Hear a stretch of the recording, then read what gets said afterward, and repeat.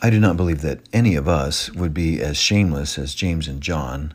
We live in different times. In our culture, we democratize power. We do not use titles like Mr. or Mrs. much anymore. We address our doctors by their first names. Even professors invite students to use first names.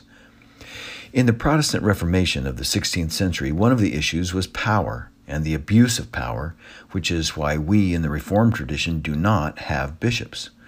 But power still plays a huge role among us. Everyone has an ego, and that's where it starts. From there, it grows to include the collective egos of institutions, organizations, and systems. Power matters to God.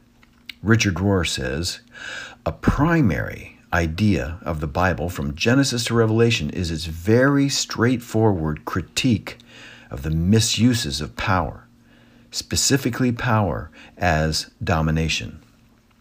The central narrative of the Hebrew Bible is the Exodus story, which begins as God hears the cries of the suffering Hebrew people. They have been bearing the weight of the empire's pretentious ambitions, but God calls Moses to lead them to freedom.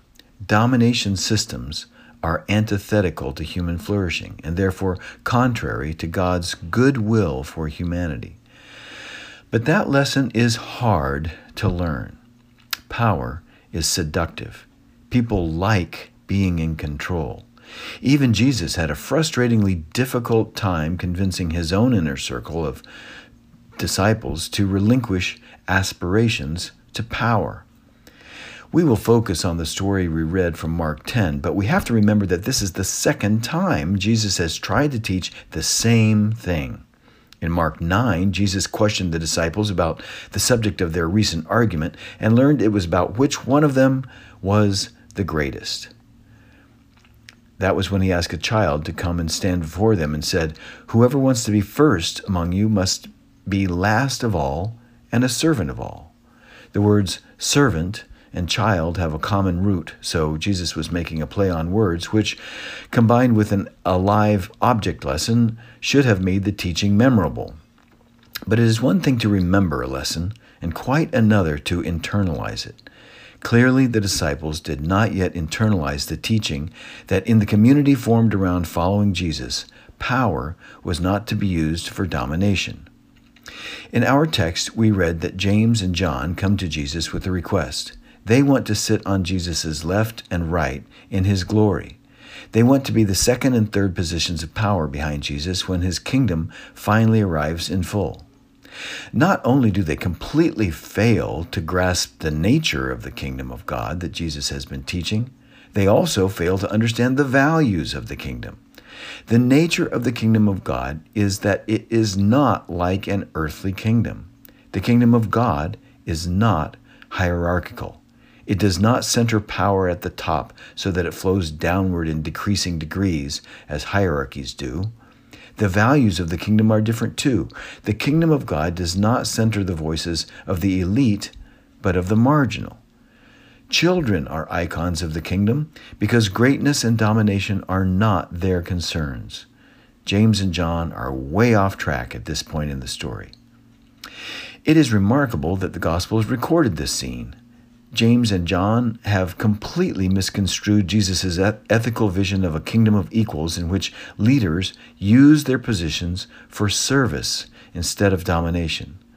But the early Christian communities finally got the message and considered it of such importance that this story was transmitted even at the expense of the reputations of the community's leaders. It is such an embarrassing story that when Matthew retold it, he had James and John's mother make the request on their behalf, as if to shift responsibility away from them. But it was not only James and John whose reputations were sullied by this story. The other disciples stumble into the same ego pit. When they heard of James and John's request, they became angry with them. Why? The only reason could be that they believed James and John had jumped the gun, grasping for something they all wanted as well. Jesus had two responses. First, to James and John, and then to the whole group. To James and John, Jesus asked if they were going to be able to drink the cup that he had to drink or be baptized with his baptism. Both cup and baptism are metaphors for suffering. The cup of suffering Jesus can see coming is so excruciating that later in the garden, on the night of his arrest, even Jesus himself will ask God to remove it from him. The baptism is a baptism of fire, a full submersion into agony. That is the path Jesus is facing, not the path that leads to a glorious throne of power. Jesus' mission included a direct confrontation with the domination system that was oppressing his people. He was on his way to Jerusalem, where he was going to perform a publicly provocative action. He was going to shut down the center of power, the very location where the records of debts were stored, the temple. In his day, many peasants, which comprised the majority of the population, were being forced off their land and into virtual debt slavery. The aristocratic families that controlled the high priesthood were becoming wealthier and wealthier at their expense. Jesus, like Moses before him, was called by God to confront that domination system, even at the cost of his life. How absurd, then, for the people who were his frontline staff to be quibbling about power, greatness, and thrones. And yet, at that point, they had not awakened to Jesus' vision. Why not? They had absorbed the values of the dominant culture. This is what humans do. We take on the attitudes, norms, the perspectives of our culture. We don't even think to question our culture's values. We are blind to our cultural assumptions until someone enlightened holds up a mirror to us and we see them from another perspective. That is what Jesus did. He held up a mirror to the disciples and said, in effect, look at yourselves. You have pagan values. You have the values of people who have never heard the Genesis creation story. They do not understand that God created everyone in God's image so that every person has dignity and value equally. If you had internalized that story, you would understand that there is no justification for domination. So he said, you know that among the Gentiles, those whom they recognize as their leaders lord it over them, and their great ones are tyrants over them. Jesus is saying, in effect, yes, that is the dominant culture, but look how that works out.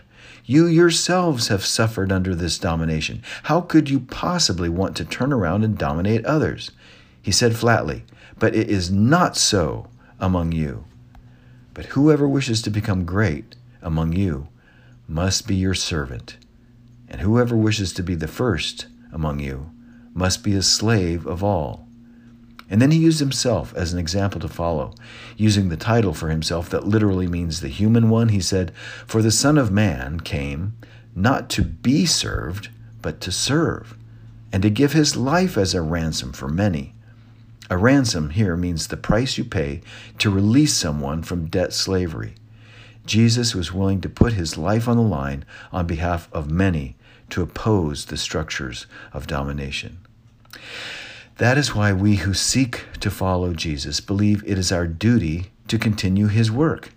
We know that our culture has been blind to how systems of domination have oppressed people, but now more and more are being exposed. We can see ourselves in the mirror when we hear the voices of those who have suffered. We listen to women's stories and come to understand that the role sexism and patriarchy has played in our society, from the home and family to the world of business and politics.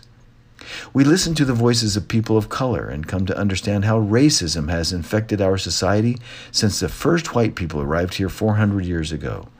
We listen to the voices of people who are in the LGBTQ plus community, and we have a whole new set of reasons to have sympathetic concern, knowing that there was never a time when we, cisgendered heterosexuals, ever chose to be what we are. That is why leadership in the church only makes sense if it is servant leadership. As Jesus' followers, we demonstrate an alternative value system, the values of the kingdom of God. Our officers take vows to serve the people with energy, intelligence, imagination, and love. Leadership is servant style. It is for the flourishing of our community of faith, so that we can make a difference in the world, doing what Jesus did, exposing oppressive systems of domination which cause suffering to the people made in God's image. Today, we will finish the process of installing officers for our church. They will repeat the same vows we ministers make. The only difference is the specific roles we play in the community. None of us is perfect. The standards we affirm are high standards. The call to be servant leaders is aspirational. None of us reaches them perfectly. That is why the call to these high standards must be accompanied by disciplined spiritual practices that help us along the journey. Specifically, practices that help us with our ego issues are essential. Meditation is a powerful spiritual technology that, over time, helps us a great deal with ego. The Enneagram is also a powerful tool that helps us see ourselves as we are so that we can grow towards transformation. So we engage these and other practices so that we can be as authentic in our quest to follow Jesus as we are able to be, as we seek to emulate the one who came not to be served, but to serve.